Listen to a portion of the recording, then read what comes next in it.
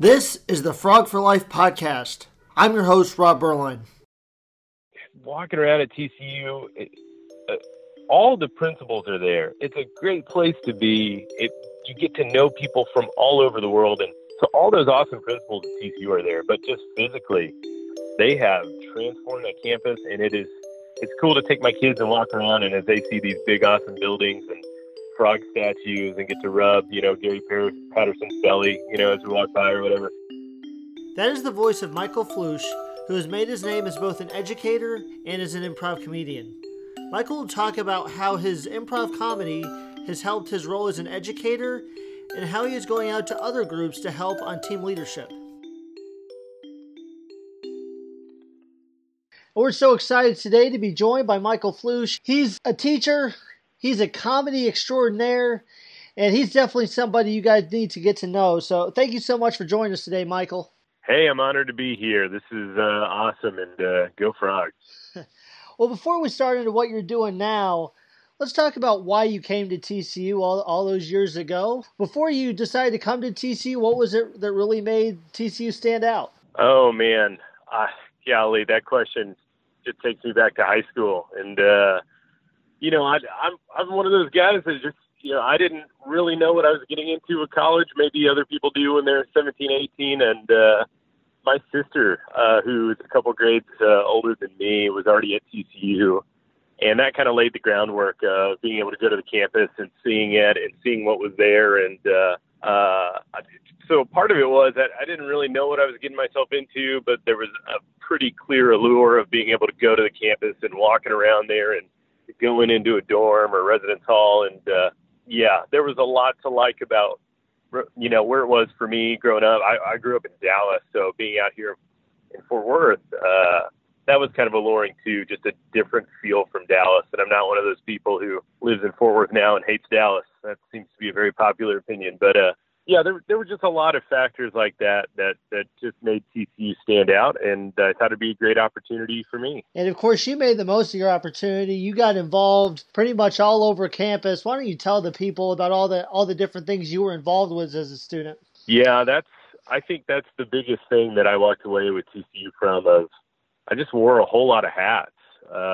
Obviously you go to college and you got your degree, and I started off as a broadcast journalism major and transitioned to what was then called ad PR, but now I know is strategic communications. But with that was a big chunk of my life, and obviously there's some tough academics at TCU, and that took a good chunk of time. But I was very busy with having a job, and I started off working the alumni phone-a-thon, and I learned a lot with that job, and getting to talk to awesome alumni, and that was one of the better parts. Was you'd call somebody who was an older alumni, and they would just jump into TCU stories, and you're like, oh man, people love this place. This is making me love this place. But yeah, I did the phone-a-thon for a little while, became an RA, and that was awesome. I got to meet great people like you and live in Clark. Oh my goodness, just the awesomeness that was Clark Residence Hall. But I was busy doing that too, and then really the big community that I fell into that opened doors to so many other things in my time at TCU was Senseless Acts of Comedy, which is a weekly improvisational troupe they would perform weekly. And I would attend my first semester there at TCU, and then I auditioned and became the host my second semester. And then from then on out, I was performing as an improviser. And I mean, that getting involved with that and being in that community, it really changed my life. I mean, I knew from that point on, like, comedy is something that wasn't going to be apart from my life. And it was awesome. I can't speak enough of folks like Andrew Hamer and John Anderson and Rich Baker and some of the alumni before me who got that ball rolling, and my generation to be able to continue it. And in that Senseless Acts of Comedy, it seemed like probably once a month, the newspaper was advertising Senseless Acts of Comedy, and you were kind of the face of the troupe for a couple years there. So really, for those that, and it still goes on today, but for those that maybe don't know about Senseless Acts of Comedy, just what are the different kind of acts you see, and what are the things that you really got out of it? Yeah, so a big part of, I feel like, SAC, the story behind it is, the guys who started it a couple years before me, they got really involved with the downtown troupe called 4 Day Weekend, and they had training sessions and stuff like that. And really, comedy especially with improv comedy, the scene here in Fort Worth just isn't, especially back in like 2004, it just wasn't as big. And, these are guys that went to comedy, very famous comedy houses like Improv Olympic or Second City in Chicago, and learned from them, and all the people that you see on SNL and a lot of popular actors and comedians today. I mean, they have improv roots there. So there's kind of this growing community of people that wanted to do improv, and the principles of improv are, hey, I'm not going to go write a joke and go up there and make people laugh. I'm going to create a play on the spot, a scene on the spot, a game, and people are going to relate to it, and people are going to connect with it because it's a truthful, fun, interesting, relatable thing, and that's what's going to make them laugh. It's kind of like being with your buddy and you're walking down the street and they trip and fall over. I mean, there's something funny there because it's truthful and honest, and it's with your friend. But if you go and tell someone that story, it's not very funny. So that's what improv is. And so we started it there, and we kept it going. And yeah, I had the honor of being the president there for a couple of years, and it was cool. It was cool giving kids an option of, hey, come hang out with us on Thursday nights and have a party on campus. And the really cool thing is that it's still going on today. And there's some people who in the years after us who have made it explode. I mean, they've packed audiences there in the new auditorium in the center of campus. And yeah, it's still a big deal. And that's awesome to see. Hopefully it means as much to those folks today as it meant to me when I was at TCU. And so people are listening to this and they're thinking, wow, Michael must be in town from his time on SNL, and he must have made it as a big millionaire. Well, he is influencing lives in a big way, but it's not in the way that people would think. You're actually an educator in the Fort Worth ISD. So tell us how did that come about? I know, man. It's crazy. It's crazy. Somebody needs to figure out my life for me. That would be nice. No, I left TCU and I was like, man, what am I going to do? I want to do comedy, and I've got this marketing background or degree, and I just didn't know what to do. And to kind of pursue comedy, I took a part-time job subbing and tutoring with Fort Worth ISD. And really the next 5 or 6 years is a story of education and comedy coming together. And I ended up getting a full-time job with Fort Worth ISD teaching. I was actually dating my soon-to-be wife, and she wanted this thing called an engagement ring, and apparently there's a lot of money associated with that, and I didn't have that, so full-time job it was for me. But all the while, I'm pursuing comedy. We're performing as often as we can. We're going to Austin, and we're going to Dallas. We're creating shows in Fort Worth and getting involved. We had a 2-year stint at 4-Day Weekend, and just super busy. But I got into education, and I've discovered, man, in education, there's a great need out there to use really the principles of improv. And you're going out there and really, being an educator, I got to stand in front of kids and have an audience every day. So I got to go out there, build relationships with the kids and make them laugh and use those comedic principles of support, of listening, of building off the information in front of you to help these kids become lifelong learners. And so over time, our comedy troupe kind of evolved from, hey, we're just going to go out there and perform weekly like the good old days at TCU to, now we're using comedy to go into professional developments in corporations, at schools, at churches, at events, and saying, hey, how can we use, comedy to make education better? How can we create a culture and climate in corporations where people are wanting to be there and wanting to be learners? And so it's kind of been this awesome journey where I feel like I'm using comedy to influence and to create a culture and climate at places to be more successful, to have people want to be at their jobs, want to be at their training, want to be wherever they're at because of the improv principles like yes and listening and building and respecting other people. So it's been a cool journey, man. And TCU, if it weren't for TCU, that kind of idea of being a comedian and doing all that stuff, I just wouldn't have had that opportunity, much less a weekly outlet to develop a craft. So you said you were able to develop some comedy, some principles in front of the kids. Is there any memorable lesson plans that stick out that you took maybe the story of George Washington to a different place that no one's ever gone before? Man, that's a great question. One of the things that I've been able to learn through education is the importance of thinking. And there's so many times, where teachers will do stuff to say, get ready for a test or to build simple skills. And we don't challenge kids to think sometimes. And really, if you look at comedy, especially improv comedy, I mean, it's a bunch of critical thinking. So take George Washington and then just take this is a real basic activity you can do with kids. Take their favorite celebrity. I mean, I don't know what the kids are into these days, but, take George Washington and Justin Bieber, like one of my personal favorites, and just start to compare and contrast. How are they similar? How are they different? Maybe George Washington wasn't as great of a singer, but Justin Bieber, got to go out with Selena Gomez. Okay, I'm not doing a good job right now. But if you start to take figures like that and start to compare and contrast, you're really getting into what one researcher, Bloom, would say is higher order thinking. You're taking information, you're applying it, and you're starting to transfer it. And where even though that's a goofy comedic-like activity of comparing and contrasting the two, if you're able to compare and contrast the two, you probably know who George Washington is. And so all of a sudden the kids understand the topic, even though they just did a comedy critical thinking activity that's goofy and had a lot of fun with it.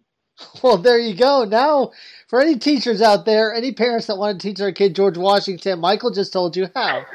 That's right. And not only do you work with just, are you just in the classroom, but you work with gifted and talented children. So how did that come about? And does that take a different approach than, just getting up in the classroom and in the terms of how most people think of a teacher? Yeah, that's gifted and talented kids are a subpopulation of kids. So it's not all of the kids, so to speak. But, there's a big push, and there has been, and this is one of the things that I've been able to discover by talking to some of the researchers out there with some of the awesome conferences I've been able to go to. There's a great need to address these subpopulations in education these days, and there's a big movement in terms of our special ed students are what we call ELLs, or English language learners.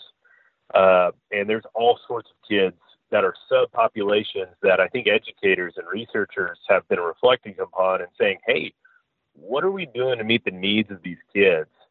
And that puts teachers in a position of, how can I inform you about a special education student, maybe a student with social and emotional needs, or a gifted student, or somewhere in between, which there's a lot of overlap in those categories.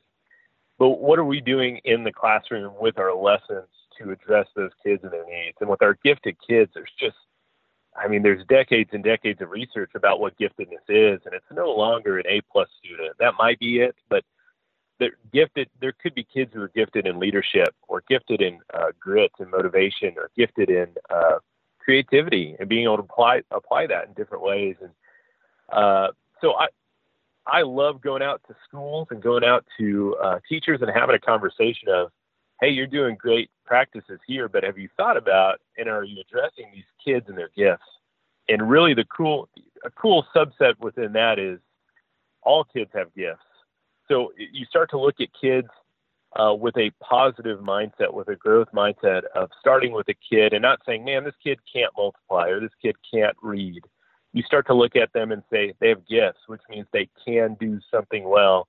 And how do I use that to drive teaching? And again, I could go on and on about that. There's so much about that idea that connects with improv comedy, that you go into scenes with a positive mindset saying, hey, I don't know what we're about to do, but we're about to do this together. We're going to support and build off of each other. So really, when you start to look at my educational pathway to get to gifted and talented, there's so much overlap and so many connections to what do we need to be doing as educators to address the needs of gifted and talented kids, to respond to that. I mean, it's like responding to a scene partner. And there's so many connections there, and I love it. It sounds like you help train people for, it could be any walk of life, or maybe they learn by the book how they're supposed to walk into a situation, but they get to a situation and there's really nothing in the book that tells them basically what they're about to face, and you kind of walk them through the mindset and help people learn how to deal with that. Oh, absolutely. Absolutely. I mean, that's so important. There's so many things that teachers, really anybody, but zooming in on teachers, there's so many different types of kids that walk through the door, that you might be at a low socioeconomic school, but this kid has this amazing gift in leadership, that needs to be tapped into. And maybe that even means they behave poorly or they don't score well on tests, but they're a gifted leader. Well, do we respond to that at all? Or do we make this, square peg, do we force it through the circle hole? We've got to think about those things. And I love going and talking to people about, hey, how can we address that? How can we build off that? And how can we be successful? And sometimes that means redefining what being successful is, just zooming in on what that is and what our preconceived notions on that is. But yeah, man, I love those conversations. And your current comedy group is Curtis Needs a Ride. How did you come up with that group, and tell us a little bit more about it? Oh man.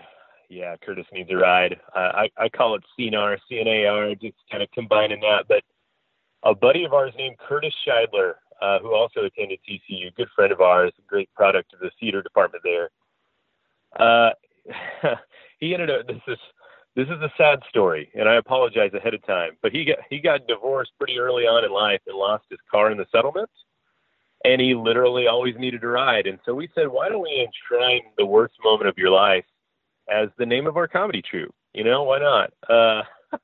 But me and a guy named Austin Hines, who also was in TCU with me, we basically graduated from TCU and said, man, we got to keep doing this. We got to turn this into something that once you perform for 40 years every week, you just say to yourself, man, we got it. This is what we want to do. So, for a while there with us and Steve Rupp and a couple other guys named Grayson Howe and Ricky Anderson and all these TCU dudes, Aaron Molnex and a lot of good folks, we said, hey, let's just keep performing, man. And so we started Curtis Needs a Ride, and we're still going strong. It's been close to 12 years since we started. Oh man, it's got to be longer than that. 13. Is it 2019 still? Is that a thing?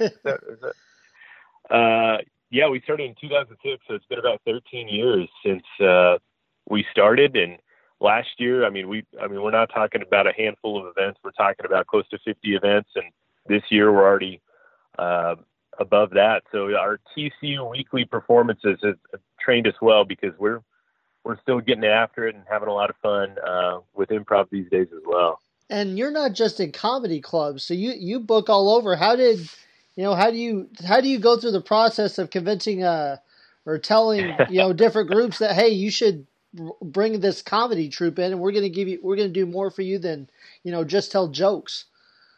That's right. That's where the ad PR degree comes in for sure. I got to make those teachers at TCU proud. But yeah, about 6 years ago, we had just been performing and tried to chase down shows for the sake of, we love hanging out, love being friends, and love just performing. And we kind of said to ourselves, we need a bigger why. We need a why that means something to people. And through the wisdom of some of our friends here in the Fort Worth community, and so we kind of redefined what we do to say, how our mission now is, how do we collaborate and serve with people through what we love to do in improv comedy or comedic entertainment. And there's so many businesses that put on professional development, and they're maybe great at getting information out there, but they're not great at making it a memorable day. And again, there's a lot of direct connections there with teaching. You might have the perfect way or perfect information in a math lesson to give to a kid, but if it's not delivered in a way that's meaningful, that's engaging, and I would even argue entertaining, then they might miss it. And so we go to businesses and we say, hey, you're great at putting on this event. Why don't you bring us in and worry about the engagement factor, the entertainment factor, so we can make this information, this day, this moment last a lot longer, make it super fun for people. And there is just so much research about that. Of achievement happens when you have engagement, when you have entertainment, when you're able to connect with people on an emotional level. And so we go in and say, hey, there's a lot of research behind what we do, and we try to connect the dots, and we try to create memorable moments for people in a way that maybe if they're just putting on an event, they couldn't do. So we do a lot of nonprofit work where we team up with nonprofits trying to raise money for their cause. We do a lot of appreciation dinners where, maybe there's a city, we just did one recently, where they're trying to thank volunteers for their hard work. We take ordinary events and moments and really just take them to the next level by having fun with folks and making them laugh a little bit. And I'd imagine that the last few years, once you get a couple groups to sign on, you're able to use them as testimonials. So have you found it's a little easier to have people bring you on once you say, hey, we've actually had other, real people take us and we're not just some fly by night, group? Right. And those are out there, man. And that's a distinctive thing because, there's people out there in the community now, the improv community, it's growing here in DFW, and it's really come a long way over the past 15 years. When I started doing improv, pretty much 4-day weekend was the only game in town there outside of stand-up venues and maybe one club in Dallas. And now there's a lot more. And Austin is a huge hub of improv. We're talking about, almost 10 different improv venues down there. So, yeah, so we've had the honor of working with some really big clients, with some really important organizations here in Fort Worth, and businesses and churches, and to where, we've got a lot of folks who we actually have a 2018 in review video on our Facebook page that you can go and check out. That's, it's not us talking. It's just a bunch of people saying, hey, we had our event and it wouldn't have been what it turned into without Curtis Needs a Ride. And when you hear that from people, when you hear that you're able to assist them in that way, again, that goes back to our why and fulfilling what we're trying to do with comedy is try to have a meaningful experience with it. So yeah, we stay busy, and we got a lot of friends who we're very honored to have them say that a lot of the good stuff we've been able to work on together. And so what are some things that are maybe coming up that the general public can see you guys at? Oh man, that's a great question. We've got a lot of random events that we help out with. There's some little stuff like, one of our partners that we've had for about 5 or 6 years now is a restaurant called Brood in Fort Worth. And they've got a very similar why to us where they try to serve the city and invest in local stuff. And if you're a Fort Worthian, I don't know what says Fort Worth more than Brood. It's called the locals living room for a reason. And we do little stuff there. Like we'll help out with they do a bingo and brews every month where they raise money for a nonprofit. And so you could always check us out every first Wednesday of the month. We got one coming up here in May where we're tag teaming with a nonprofit and having a lot of fun playing bingo with them to raise awareness. We had one here recently with Josh Weathers, who's a huge musician here in the Fort Worth area, where he was raising money for his nonprofit. And that's the best way to see us publicly. And we've just got a whole bunch of private shows. I mean, ever since we made the switch here about 6 or 7 years ago, we kind of decreased the amount of public shows and really ramped up our private shows like that. And, that being said, we do have a big teacher show that we do at the beginning of each year. Being in education myself, I'll put on a teacher show where I invite all the teachers in the community to come out to really just celebrate teachers and all the stuff they go through. And if you got a friend who's a teacher, go ahead and pat them on the back, maybe give them a beer, tell them it's okay, because they got a tough job, and I'm very thankful for what they do. So we put on a comedy show for them. So be on the lookout there. That'll be our next big public show. That'll be here in August, local in Fort Worth. But follow us on Facebook. We got all sorts of random events and a lot of fun. We're actually in talks with 2 huge events right now, and we let people know what we do through our Facebook. So I'd love to have everyone go there and check us out. And they can find you on Facebook at Curtis Needs a Ride? That's right. There's no one else with that name, that's for sure. So find Curtis Needs a Ride. You'll find our yellow and black logo. We like to wear ties. So ties on there. We stole that from Senseless Acts of Comedy as well. All right, well, we'll circle back here, wrap it up with getting back to your time at TCU. As you think about the how you started, how far you've come since then, is there a couple maybe memorable moments that you think, that's kind of, those are humorous moments, or maybe those are moments that really shaped, to where I am today? Oh, man. How much time do you have in this podcast? I got as much time as you've got. I could sit here all day. Yeah, man. Golly. Do you ever just think about just who you were in college and just, it's just that time of life, right, man? You're just going through so much, and you're growing, and you don't know what you don't know, and you're just so immature, but it's also, you just learn so much about yourself. So I guess in the broad sense, maybe this isn't a very specific memory, but just, I can't speak highly enough about what Senseless Acts of Comedy did for me, being a guy who, wears a bunch of hats and went into that and became the president of it. And, it really changed my life to be able to take on that troop and to be able to lead it to the next generation. And honestly, there's been some stuff that's happened since I left that is far beyond anything I could have ever done. I mean, it's been awesome. And if it weren't for that and that leading to me going to take, years of classes at 4-day weekend and then traveling down to Austin as often I can to perform. I mean, comedy to me now is what my high school relationship I thought was going to be. I'm one of those folks who was like, man, I'm going to have my high school girlfriend forever through college. And it's like, you know what? No, but comedy has not left me. That's for sure. But just going through comedy and just, and having those shows at TCU. And we actually had to battle for a space at TCU at one point where we got kicked out of the room we were in. They had to use it for other things. We had to go through a moment where we really had to fight for the troop and find a place on campus to let this little ragtag group of people go and perform each week. And I think that those moments like that and really developed a sense of grit and motivation in me. And this is one of the things I preach to teachers all the time of when you're interested in something, when you're passionate about it, even if you're someone who isn't willing to work hard, you're probably going to work harder on something that you're super interested in, something that you're going to see.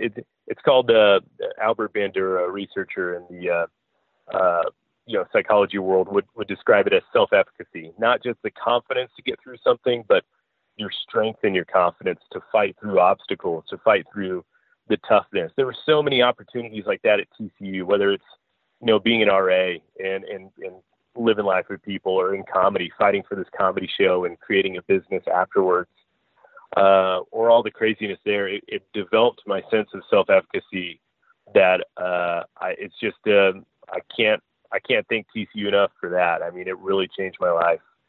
I guess it's hard to nail down maybe some specific moments. I've embarrassed myself probably millions of times. And that's another great thing about improv comedy. You go out and do stand-up, you write a joke and it's not funny, you've embarrassed yourself. You go out with improv and you swing for the fences and you try to make a joke or you try to be funny and it's not funny. You've got a scene partner there who it's their job to make you look good. And then it's your job to make them look good. And there's a sense of selflessness there that principle has permeated every phase of my life of, man, that's changed me a lot. So I feel like TCU's done that for me. I feel like I get the chance to now do that for other people. And yeah, man, it's just been awesome. I can't be more prouder to wear the purple and white from TCU for sure. And living in the same residence hall with you when you were trying to manage all of us and make sure nobody jumped off the roof or caused problems or, I don't know. It takes special people to do that. But I'm sitting here wondering, how much do you feel that your improv skills now would have helped you manage those different situations back then as a residence hall assistant?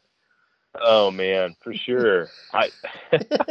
Again, there's all sorts of maturity issues in me. I remember once, there's all sorts of craziness that happens in the dorm, and I never did it, by the way. Just so we're clear, I never jumped out of the window. I've got the. Oh man, I've got some Rob Berline stories. When you're out there and you're just living life with people, I grew up, my dad was a police officer in Dallas, and I actually come from a family of police officers. And so I'm very much a rule follower. I think that's why being an RA really made sense. I would look at people and just say, oh, are they breaking rules or not? And I think what I've learned from improv and what I've learned from looking back at my time at TCU is it's not about that. It's about building relationships. It's about knowing people.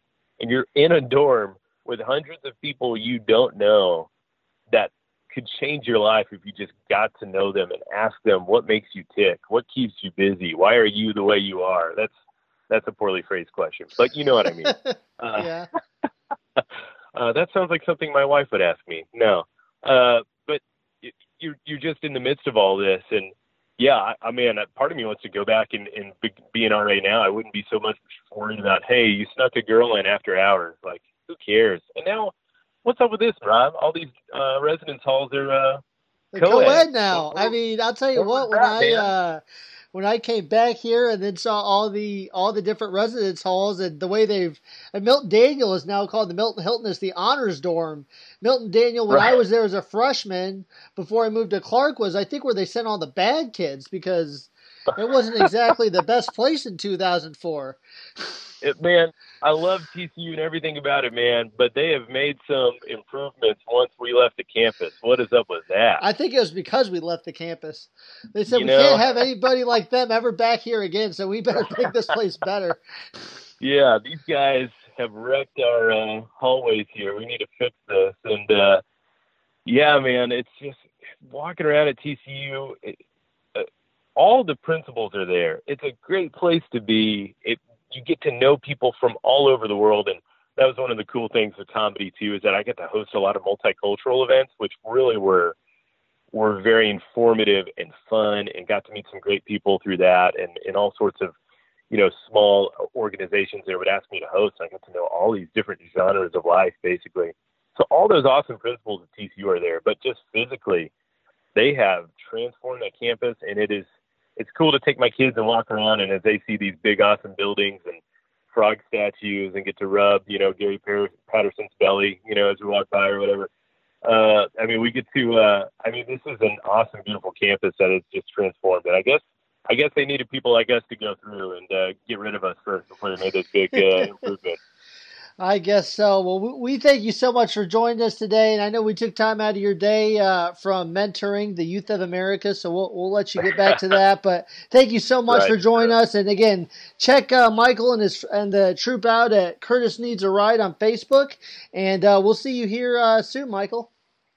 Hey, honored to be a part of it. Go Frogs, and yeah, thanks, man. I'm just so thankful to TCU and what it is, and I hope that other people get to have that same feeling and experience too. Thank you to KTCU and co-manager Jeff Craig for their editing of this episode. Thank you so much for listening to this episode of the Frog for Life podcast. If you or a friend or family member would like to get in touch with us to share your story, please contact us on social media on Twitter and Instagram at TCU Alumni. We look forward to sharing our next story of how TCU alumni are changing the world.